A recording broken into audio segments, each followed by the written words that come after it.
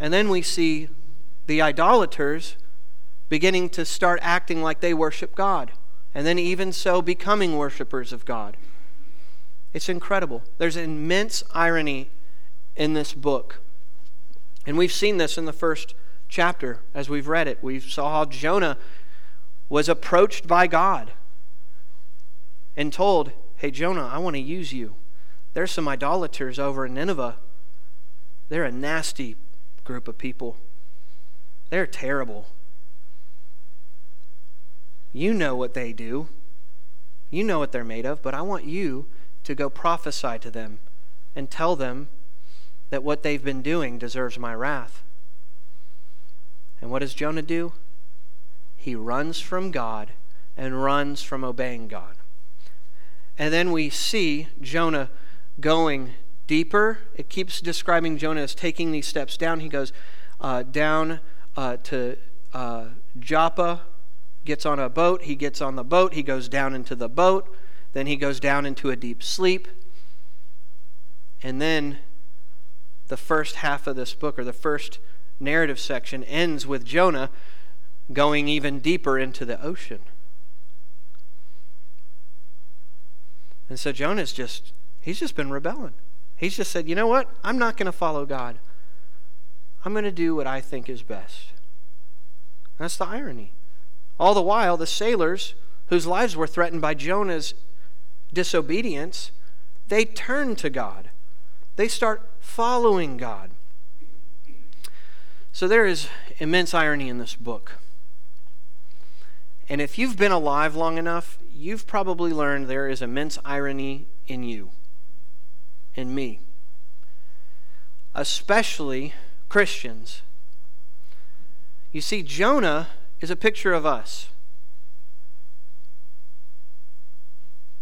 The sailors are also a picture of us. Nineveh is also a picture of us. Isn't it true that most of us know the right we should do? We know the way God would want us to behave. We know the things God would want us to do. We know the Great Commission. You and I know the Great Commission that Jesus said, go into all the world and make disciples of the whole earth, baptizing them in the name of the Father and the Son and the Holy Spirit. We know what our Lord told us. But how many of us really are doing what He's told us to do? He's also told us to, as husbands, me personally, hey, live with your wife in an understanding way. How many of us husbands live with our wives in understanding ways? What about within the church? There's church conflicts. People disagree with one another. God says through the Apostle Paul, hey, church, you should be in unity. You should look to the interests of other people. You should look to the interests of the rest of the church rather than your own interests. But how many of us don't do that? You see, we ourselves are walking irony, just like Jonah is. Jonah is a picture of us. The idolaters are a picture of us, how we need to be saved. Nineveh is a picture of us. They need to be saved. We need to be saved. But what's interesting about all of these characters is every single one of them, even Jonah, realized their desperation. They realize, holy guacamole, I'm not doing what I'm supposed to be doing. And if you've become a Christian, like really authentically believed the gospel and understood what the gospel says, that you deserve the wrath of God for your sin, and if you've been humbled by that reality and you have turned to Jesus, you know you needed to be saved. And so all of us are desperate, whether we're idolaters or whether we're God worshipers. I'll explain some ways we are desperate as God worshipers. But the point is, for you and me, God wants us to turn not to Facebook, not to entertainment, not to pridefully trying to get ourselves out of a situation. God wants us to turn to Him in our desperation, not to idols. not to idols. And we see this in Jonah's story. So I told you how Jonah disobeyed God, and then he just kept going deeper and deeper and deeper, all the while God's trying to pursue him, sending a storm, and then the climax is when Jonah gets thrown into the ocean. That's what I call hitting rock bottom. Hitting rock bottom. Literally. Well, not the bottom of the ocean, but he was about to drown. Jonah was about to drown. And he did tell them to throw him in. But we'll read in a moment how Jonah realized he didn't want to die in the ocean. He didn't want to die in the middle of the Mediterranean Sea. So we saw the sailors hit rock bottom. They call out to God after they throw Jonah in. They devote their life to God. And then Jonah's now at his rock bottom moment, being thrown into the ocean. Alone in the middle of the Mediterranean Sea, he is now face to face with this reality. I've made a mess with my life. You felt that way? I've made a mess with my life. I've been running from God, and now I'm about to die. That's literally what Jonah's faced with. He's about to die. And this is where we find Jonah. So what I'm going to do is I don't have any real points. I'm just going to walk through the text with you. And let's see how it applies to us. Let's start in verse 17. So remember, Jonah's in the water. He's about to drown. And this is what it says. Verse 17. And the Lord appointed a great fish to swallow up Jonah. The fish didn't just go off rogue and say, hey, there's a guy, I'm going to swallow it. No, it says the Lord appointed this fish for Jonah. God wants to use this fish, just like God wanted to use Jonah. The Lord appointed a great fish to swallow up Jonah. And Jonah was in the belly of the fish 3 days and 3 nights. Let me say something quickly and get it out of the way. This is a miracle.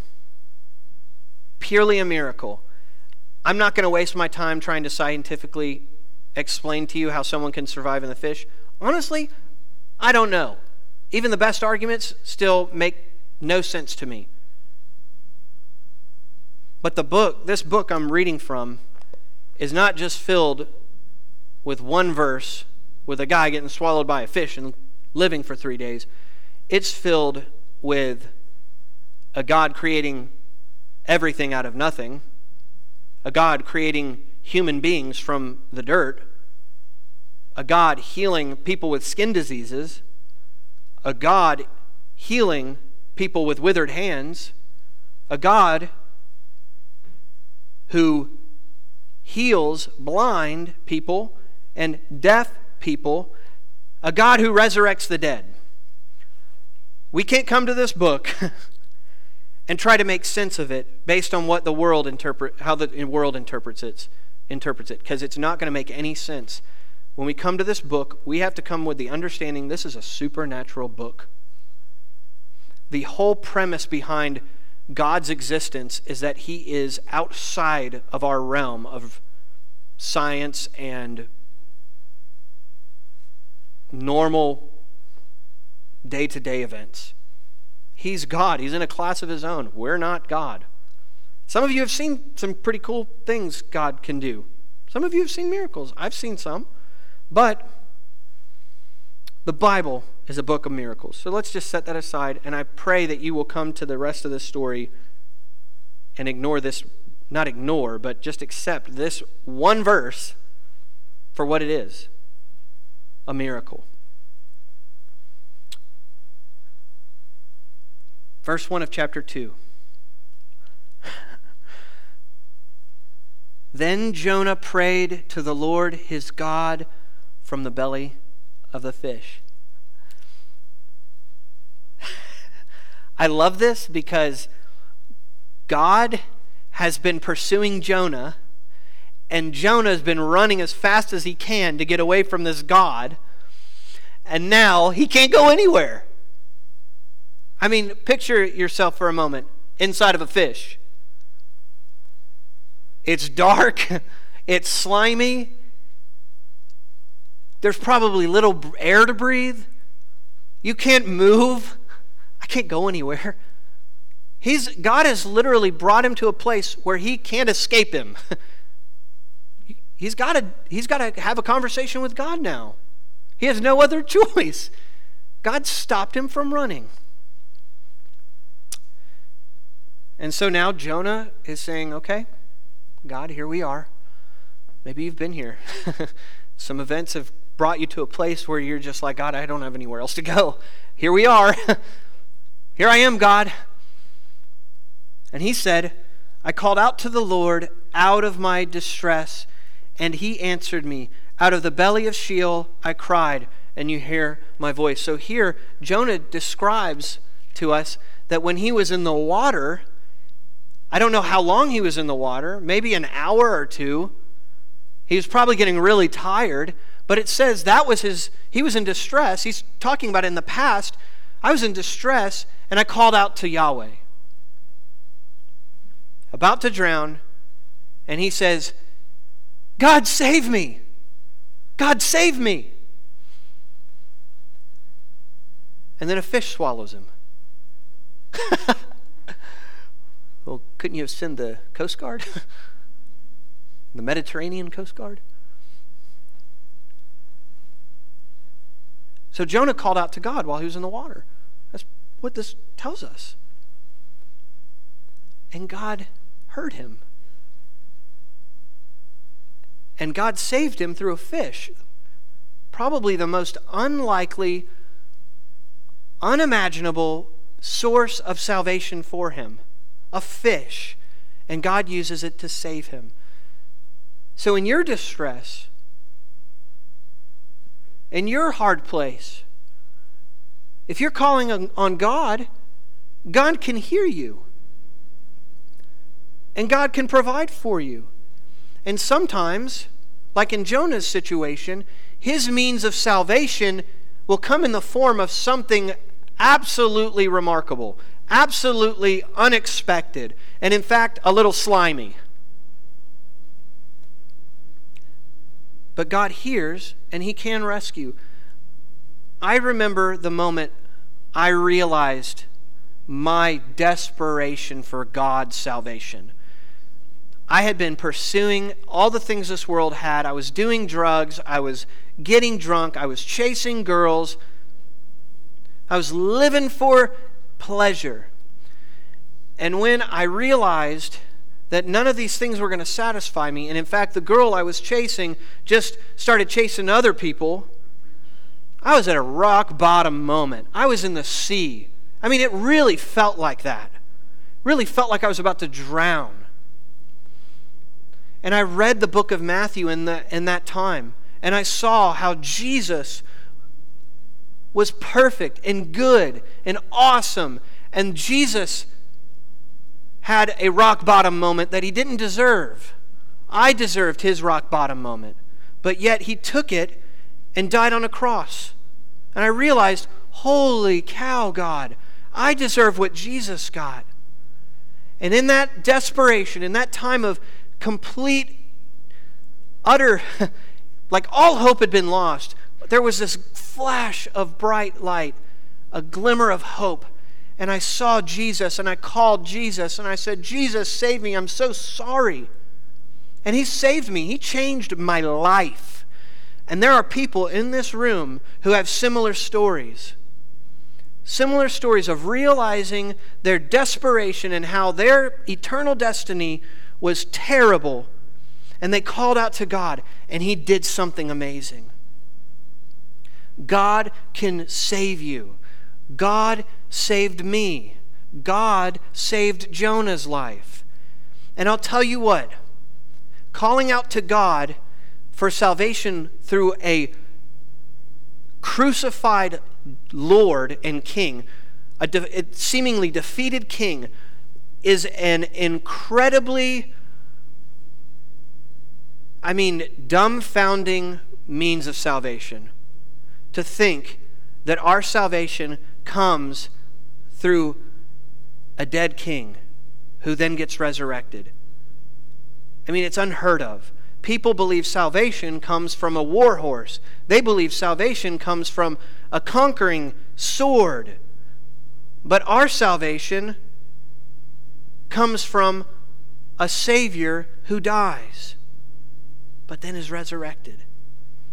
Just like Jonah's fish was an absolutely foolishness. I mean, people read this book and they think that's foolish. Just as Jonah's fish was a means of salvation and it's counted as foolishness by the world, so is Christ's death and resurrection seemingly foolish to the world outside. But it is a means of salvation, just like Jonah's fish. So we can call out to God and He can save us. But it has to be when we realize our desperation, our one place to turn really is God. In verse 3, for you cast me into the deep. Let me start over. For you cast me into the deep, into the heart of the seas. He's literally now in the heart of the seas, inside of this fish. And the flood surrounded me. All your waves and your billows passed over me. Then I said, I am driven away from your sight. Yet I shall again look upon your holy temple. So Jonah's doing two things. He's acknowledging that God's means of salvation with the fish was appointed by God, and also God's means of getting Jonah to his desperation was a form of discipline for the prophet. And that's how it works in the Christian life too. I'm convinced that most American Christians are miserable because they don't realize truly how desperate they are for God and how much they really need God. And God, because of His Holy Spirit dwelling in us, produces grief in us. And then, if you read the book, we went through 1 Peter last year, we see how the trials and circumstances of life, all of these things, for the Christian, whether it's, being persecuted for your faith, like many of us have experienced, whether it's a cancer, whether it's a really hard marriage, all of these things are a means of discipline for us to grow us more and more like Jesus and to realize our complete need of Him and dependence on Him. And God used a storm and several other factors to get to Jonah's heart, to bring him to this point of desperation so that he would call upon God.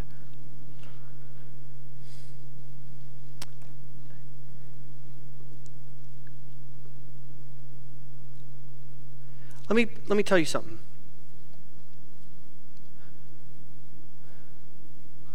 Parent, mom, dad, you cannot make your children Christians. You can't make them. Even if you raise them in the good home, even if you discipline them, you can't bring about Holy Spirit birth in them. You can't do it. Wives, you can't make your husband do what you want him to do, or even act as if he loves you. You can't make him do it. You have no power to change his heart. You have no power to do that. Husbands, you have absolutely no power to change your wife's heart if she's treating you like dirt. You have no power. Absolutely none. Personal example, when I preach, my goal, I battle the temptation to make a really good sermon or really, really good points or to use good words to impress people. That temptation's there. But when I look at Jesus and reorient my heart, my aim becomes seeing you go from apathy to worship. That's my goal for you. When I preach, when I get up here, I really want you to fall more in love with Jesus. That's my one aim. If anything could happen with the preaching, just one thing I pray is that you would fall in love with Jesus more, or fall in love with him for the first time. But here's the thing. No matter how hard I try, no matter how eloquent I am, I can't change your heart. I can't. So in all of these things, the only place we can turn is to God. And God's trying to teach Jonah this. If Jonah's afraid of the Ninevites killing him for preaching the gospel to them, he can't stop them. Only God can. I mean, look what running did for him. It ended him up in the Mediterranean Sea without a life jacket. You and I, if we want to see God do amazing things, we can't trust in ourselves. We cannot trust the government to do it. We cannot trust our wives to do it, our husbands to do it. We can't trust in anything else but God. Absolutely none. And what that means for us is we need to pray. Because this is what Jonah's doing. This majority of Scripture that I'm reading to you is a prayer and a song. It's a prayer of desperation and hope. It's a prayer hoping that God will come through, but it's also a prayer of praise. Because look at how he ended. Verse 4. Yet, this stinks, this is hard, but yet, I shall again look upon your holy temple. He ends in hope. And then as we continue reading these, and we've seen before in the last couple of verses, he's always ending it with praise of God. So Jonah's experiencing discipline to bring him to the point where he realizes he needs God. He did the same things to the sailors, and he's going to do the same thing to the Ninevites. They're going to come to a point where they realize, holy cow, I need God. So if you're here this morning and you've been running from God, you've been finding your satisfaction in things that aren't him, you've been turning to idols to satisfy your wants or to come through for you, please turn to Jesus. I got to go on another tangent. We as a church, all right, let's get a show of hands, and I hope there's not a hand down. Let's get a show of hands. How many of us want this church to grow? Me too. How many of us want to see people walking through that door wanting to hear the gospel and be saved? Raise your hand. We can't do it on our own. Church, we can't do it on our own. How many of us want to see more younger people in here? Guess what? You can't rely on us to do it. We can't do it for you. We're not your God. You're going to need to turn to God. You're going to need to pray. We're going to need to, as a church, gather together and pray. That's what they did in Acts. Maybe, let me just be quite frank with you. We've seen an increase in our growth at our church. But we've kind of hit this plateau. Pastor Dave and I were talking about it last week. There's a plateau. We're like, okay, what is this? And other churches experience this. We've kind of hit a brick wall, I think. I'm convinced by what the Bible teaches and what I've experienced that the only way we're going to break through that barrier is by praying and turning to God in this distress that we are in. Maybe it's God's discipline for us to hit a plateau. Maybe God is trying to get our attention to say, hey guys, guess what? It's not just going to be Pastor Caleb and Pastor Dave going out and making disciples. Guess what? It's not going to be just people mysteriously showing up. You're going to really have to call on me. I want to meet with you. Maybe God's saying that to our church. When's the last time we had a really packed out prayer meeting? Maybe God's trying to get our attention. Get us in there, on our knees. Maybe on a Wednesday night in this room, singing these same songs and crying out to God to do something amazing. What if God's trying to get us to do that? If that's what he wants to do, I want to do it. And I think that's what he's wanting us to do. I think that's what he's wanting us to do.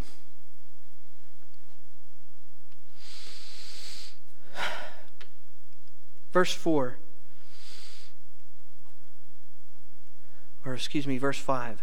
The waters closed in over me to take my life. So he's talking about, I'm back in the water. The waters closed in over me to take my life. The deep surrounded me.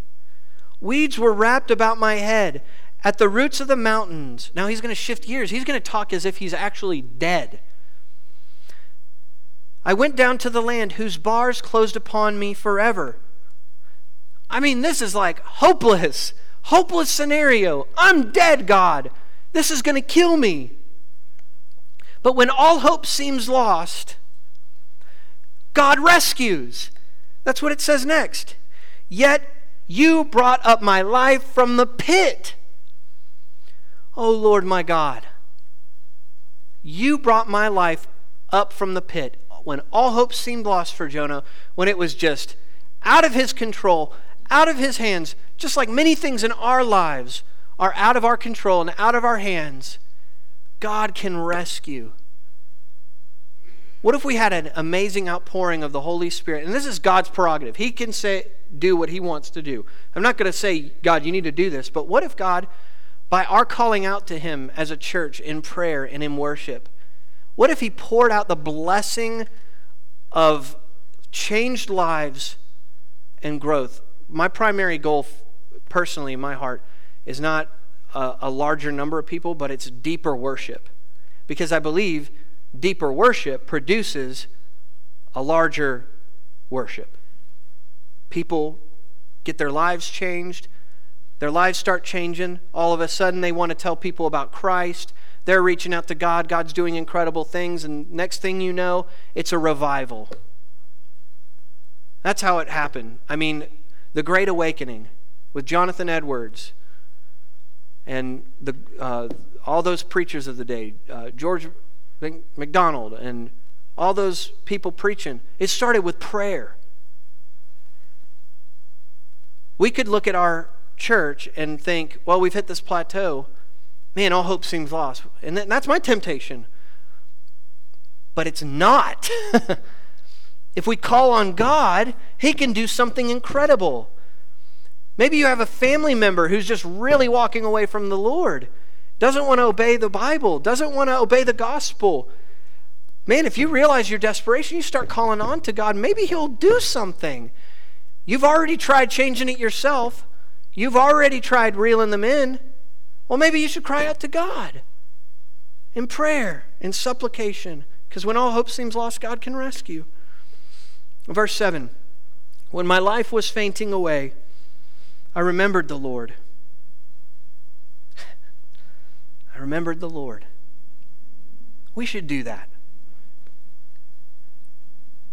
Hope seems lost, but I'm going to remember the Lord. And my prayer came to you into your holy temple. Those who pay regard to vain idols forsake their hope of steadfast love. Remember, I told you, there are only two types of people in this world.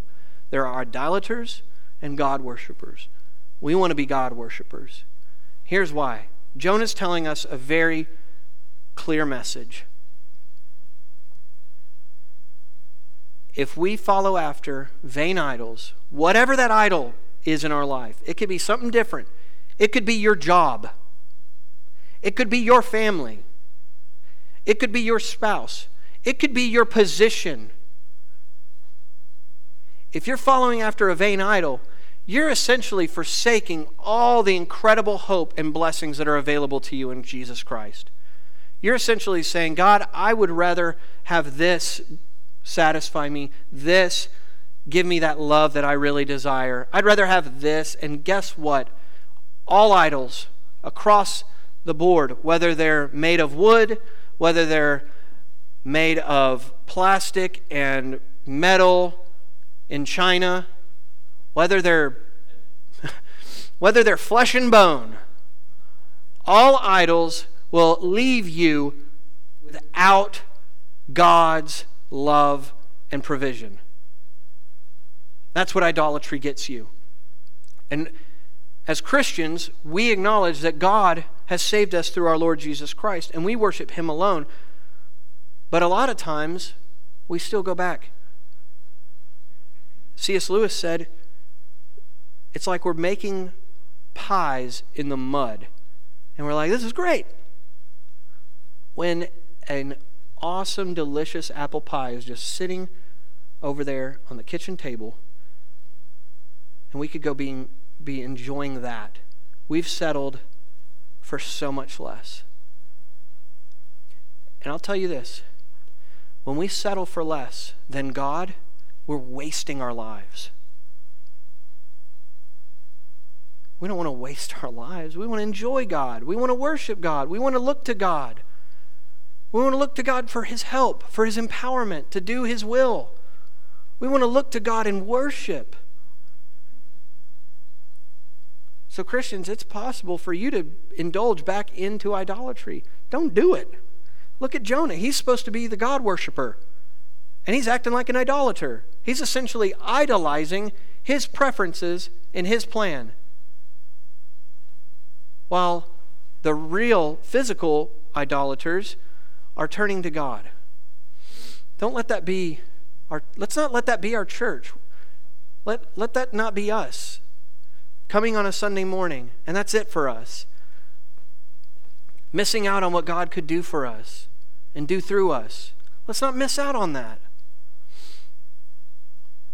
Let's not secretly have these idols in our hearts and forsake God and not remember Him and not turn to Him to do things. All the while, God's still doing a movement, because God's not going to stop His movement.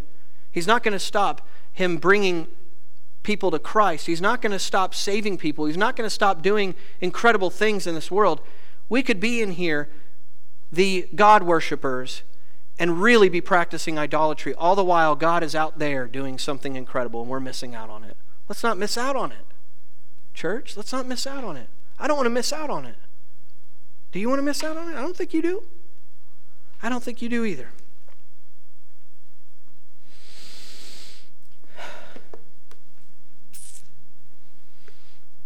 Those who pay regard to vain idols forsake their hope of love. Let us not do that, God. But I, with the voice of thanksgiving, will sacrifice to you, God. What I have vowed, I will pay. Salvation belongs to the Lord. So here, Jonah ends his song prayer with this declaration. God, I'm acknowledging this stuff. I'm bringing it to you. God, your ways are better than mine. I do need you. And I'll just give you a little preview. Jonah's still going to start acting up like we do. I mean, how many of us have an excellent time with God here on a Sunday morning, and then we leave here and we're just yelling at our spouse? Or, going back to the things that we were indulging in before we got here. How many of us do that? Well, Jonah's having a great moment with God. He's acknowledging it. He's supposedly getting his heart right. But I'll tell you what, in the next couple chapters, we're going to see Jonah just being like, I was only half serious. That's sad. I don't want us to be half serious. Let's not be half serious, church. Let's not be half serious.